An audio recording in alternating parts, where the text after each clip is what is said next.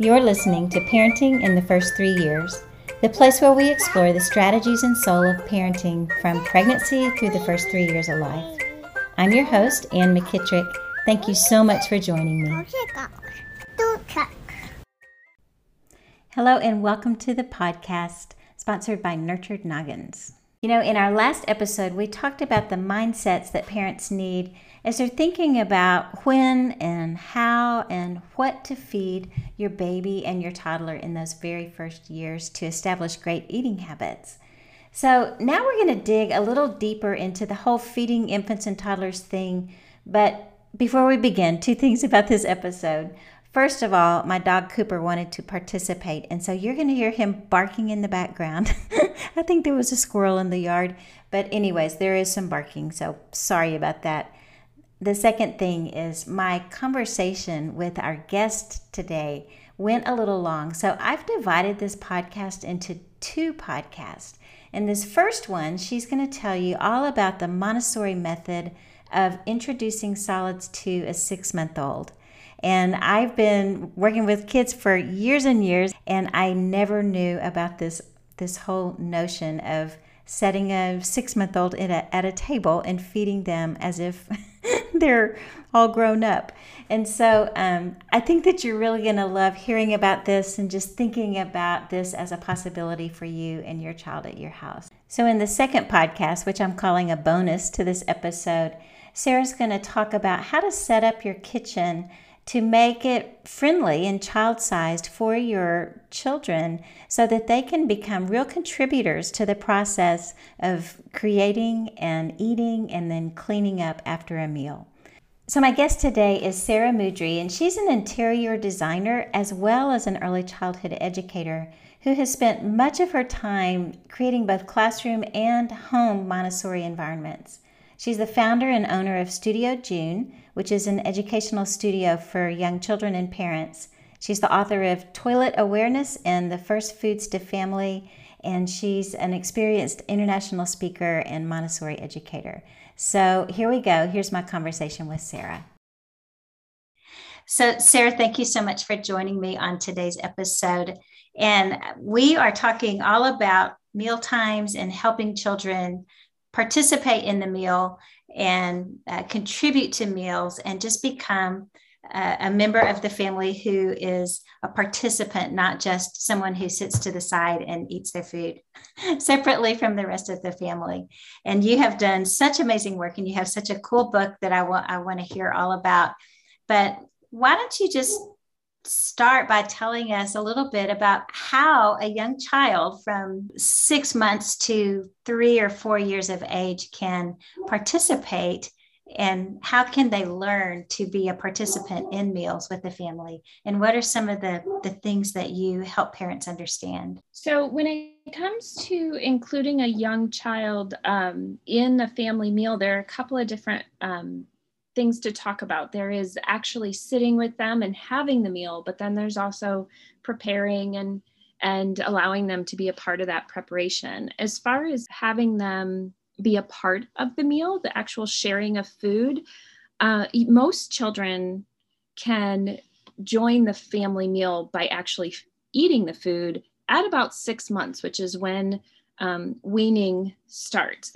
Weaning is the process of transitioning from all milk meals to solid meals. So it's not just we cut them off of milk, but we do this slow transition from all their meals have been milk, and now they're going to start eating some solid foods. And, you know, depending on a family culture, the types of foods and how those foods are presented are different. Some families will only present purees, where others will give them things they can hold and chew on during the meal.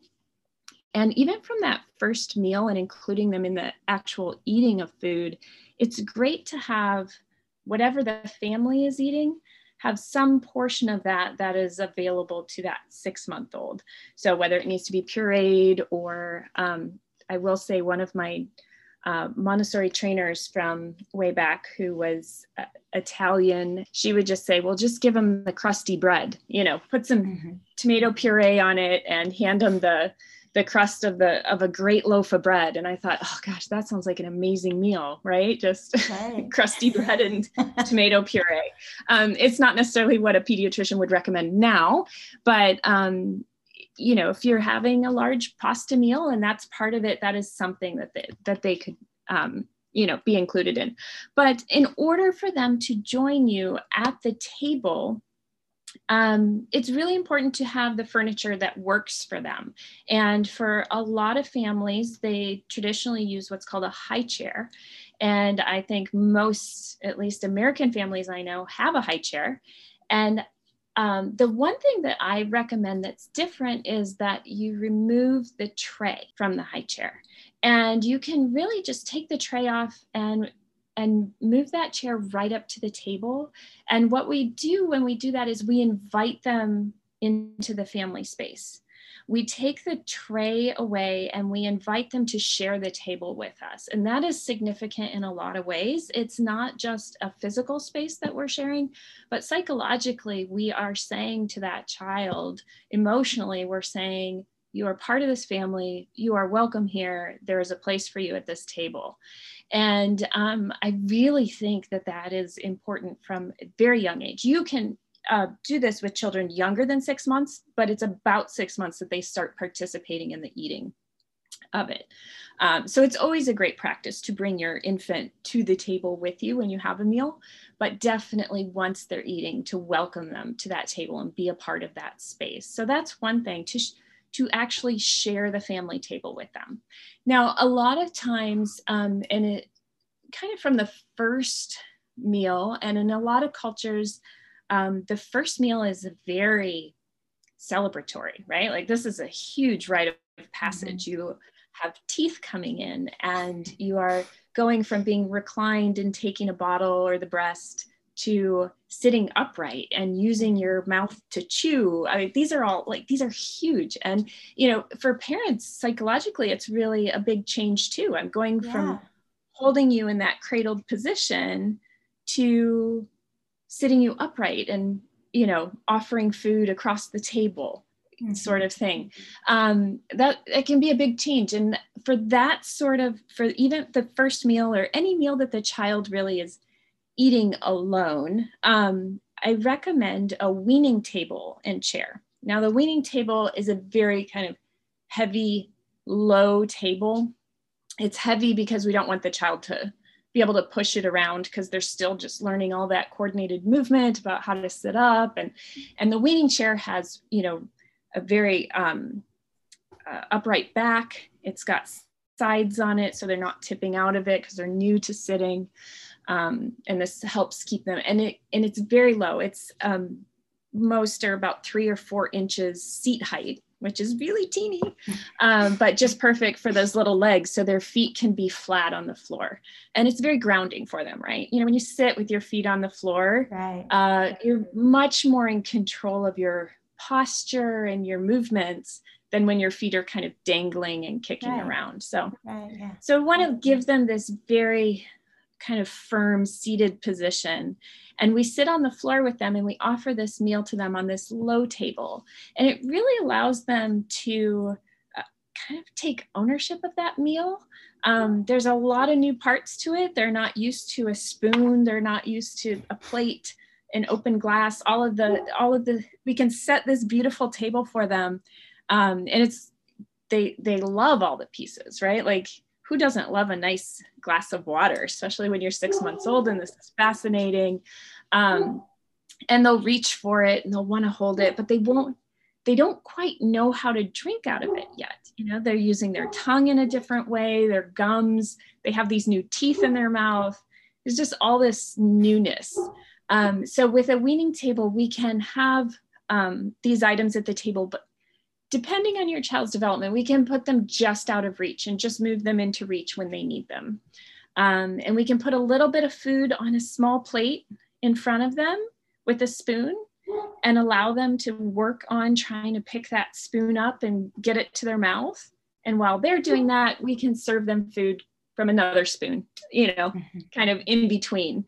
And in the beginning, that first meal and those first couple of meals take a lot of energy out of them. Really taking in all that food for the first time and trying to figure out how to eat and swallow and chew. And a lot of times young children will get tired before they'll get full.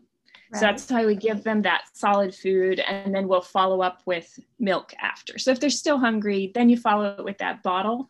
And that's really how we start to get into that weaning. We give that solid food first and follow up with the milk, understanding that that's what they're used to, how they're used to taking their nutrition. And setting a place like that, having that low table and chair, we really do this out of respect.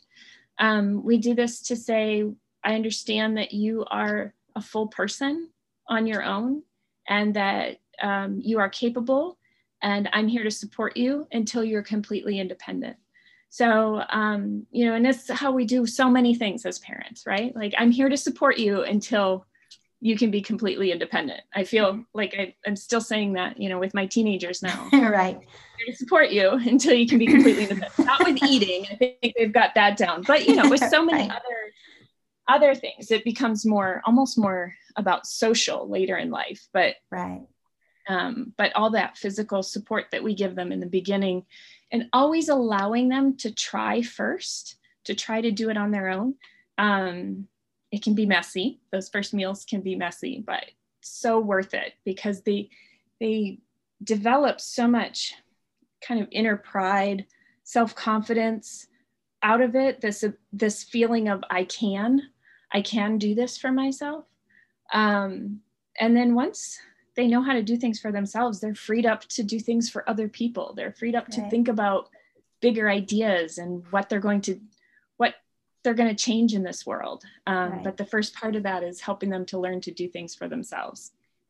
So just to recap, you have a very low chair, 3 inches, 4 inches off the ground, that they can sit in and put their feet down. Their little legs are so short. The table is low, and you have in front of them a little plate with a little bit of food, a spoon that they can hold, and then you have in your hand a little bowl with a spoon. And so while you give them the opportunity to try to scoop a little food and try to get it to their mouth.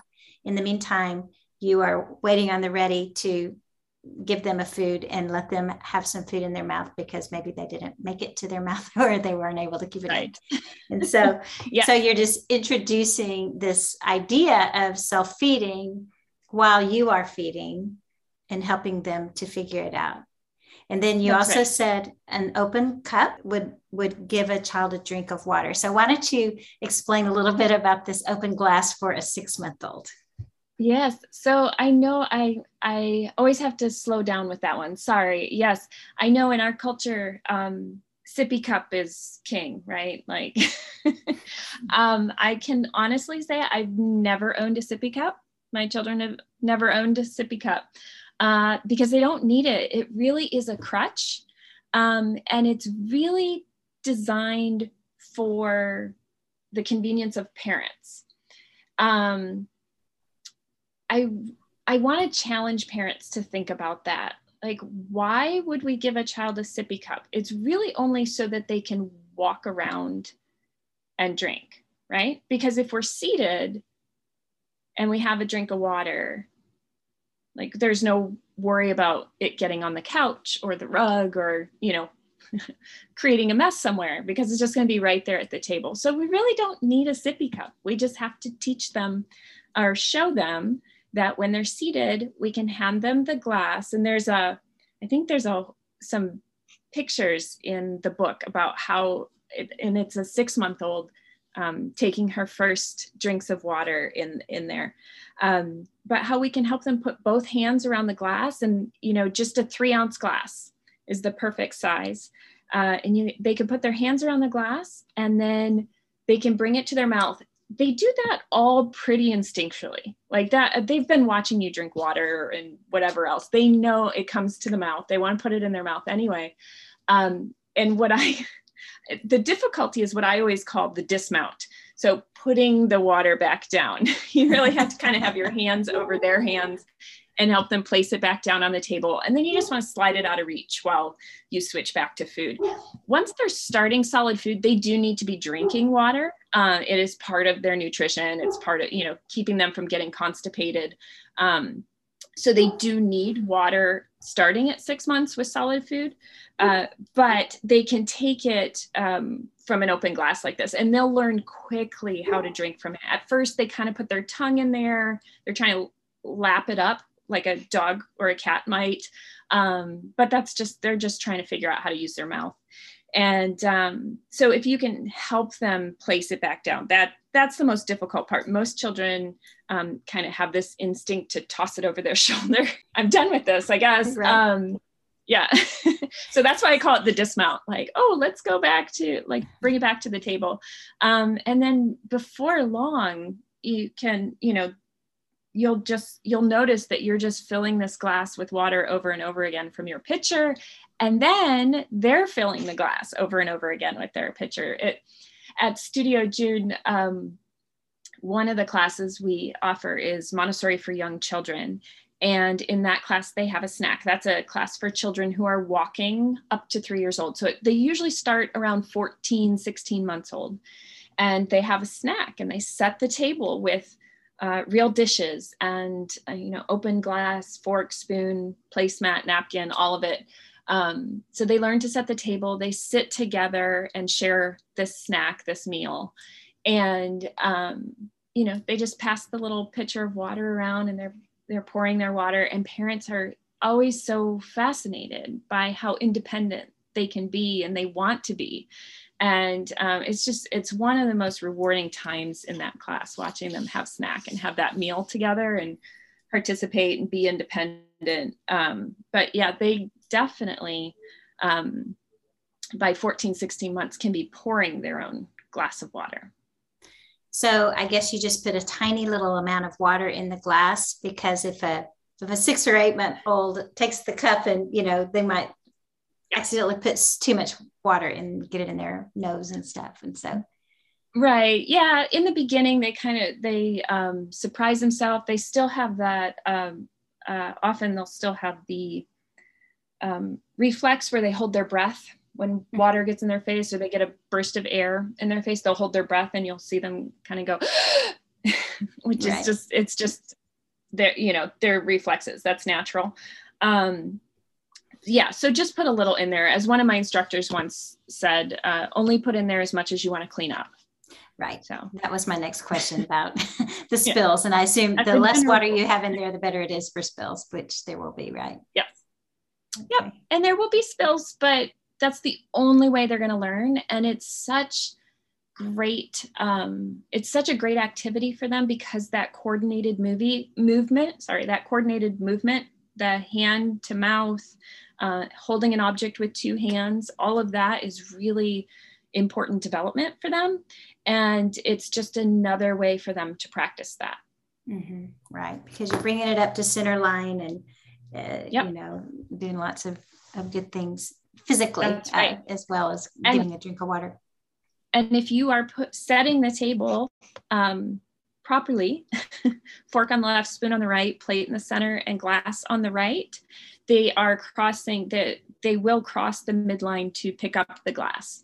So, they'll cross the midline to take food, to pick up the fork, to pick up the spoon. All of that is, they're all midline crossing activities, which we know is really good for brain development and coordination. So there are so many opportunities in just the typical activities of a day, caring for a child, that are educational moments. It's not just, oh, well, what can, so many parents say, well, what can I do so that my child is developing, X, Y, and Z, or so I know that they're on the right path. And I just think there's so many things of just living with them that are important, that help that.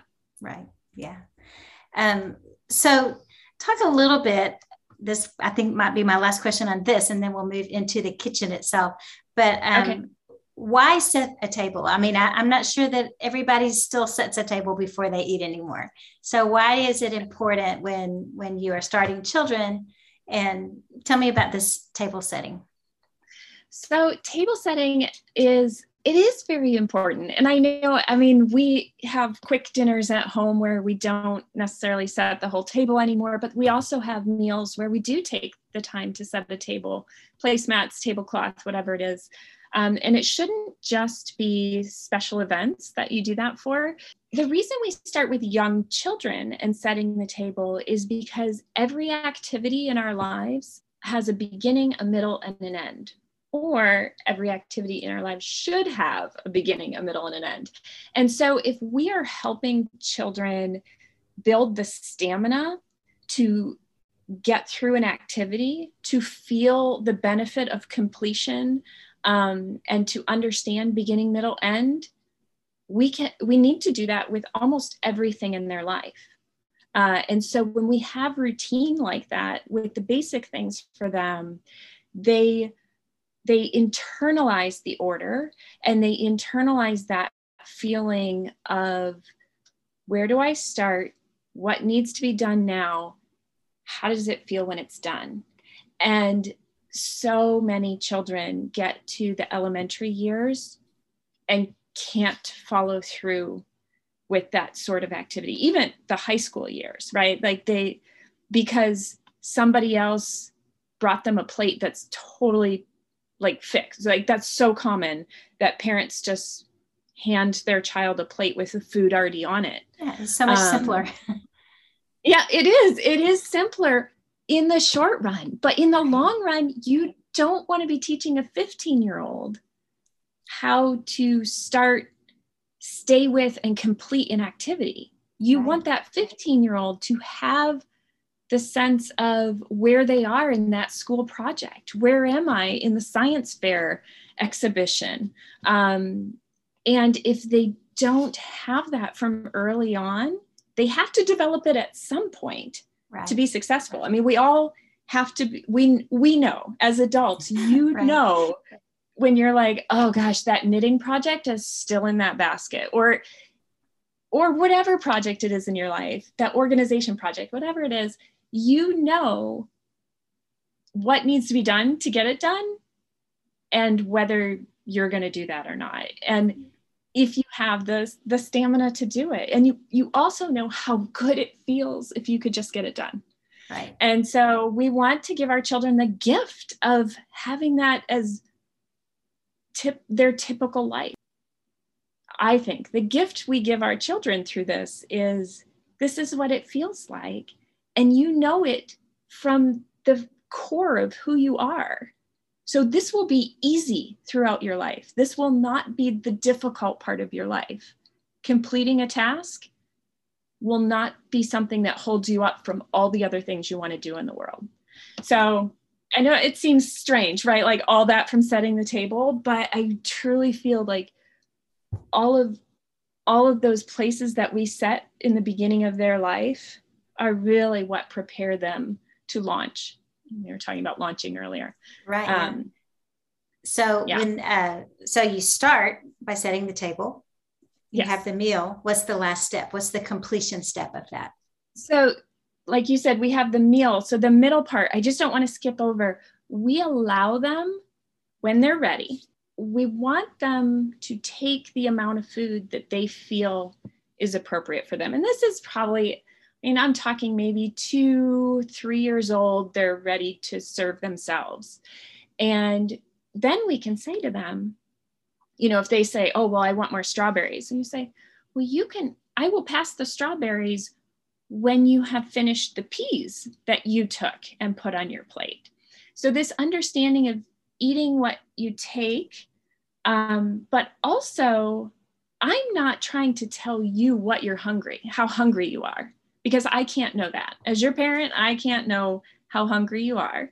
And I can help you take little bits of everything and then support you as you finish what you put on your plate. And then you can come back around. You can put another scoop of strawberries on your plate. Most children go to the fruit anyway. Not all children. I've known some children that don't like fruit. But we want to encourage them to take what they feel they're hungry for and to acknowledge the feeling of hunger, the feeling of full. And so that's that middle part, right? Where you serve yourself and you pass it. And then after there's the clearing and the putting the dishes away. And every walking child can be a part of that, whether it's taking one dish to the dishwasher. I know families that have a tub that they, put next to the sink, and the children just place the dishes in the tub. But every child can help. Every walking child can help to clear the dishes. If you have a child that you are, that can't move on their own yet, pre-mobile, you can carry them while you remove a couple of dishes, and you can have them, here, can you hold this spoon? We're going to walk over to the sink. Okay, thank you. I'm going to put the sink in the dishwasher. They can be a part of that, to know that that's part of the process. We really want to be careful of not making it seem like magic to them, right? Like the plate shows up full right in front of them, you eat, and then the plate disappears. And then it's magic. It's a magic meal. Because when they see the parts of it and they're invited to be a part of each part of it, then they want to be a part, which is that's the great thing. When they realize, oh, I can walk and carry this plate, or I can walk and put the basket of muffins on the table, the pride that comes from them is just amazing. Mm-hmm. So yes, beginning, middle, end, definitely important. And the great part about that is you're having multiple meals a day, so they get to practice all day long. Right. Yeah. We eat all day. So that's really great. And with little bitty children, you have a prime audience, because they want to do this. They want to participate. Yes. They want to be around whatever you're doing, and they want to help. There's not much resistance at that point. Alrighty, that's it for the first half of this episode on the Montessori method for weaning infants and encouraging autonomy and independence around eating meals. I hope you learned something new from Sarah. Please join me for the rest of the conversation, where she describes how to create a Montessori kitchen for your child to participate in the preparation of food and cleaning up, all on their own. If you loved today's episode, take a minute and subscribe to our podcast. And one last thing, I'd love to pray for you and your baby if you'd like for me to.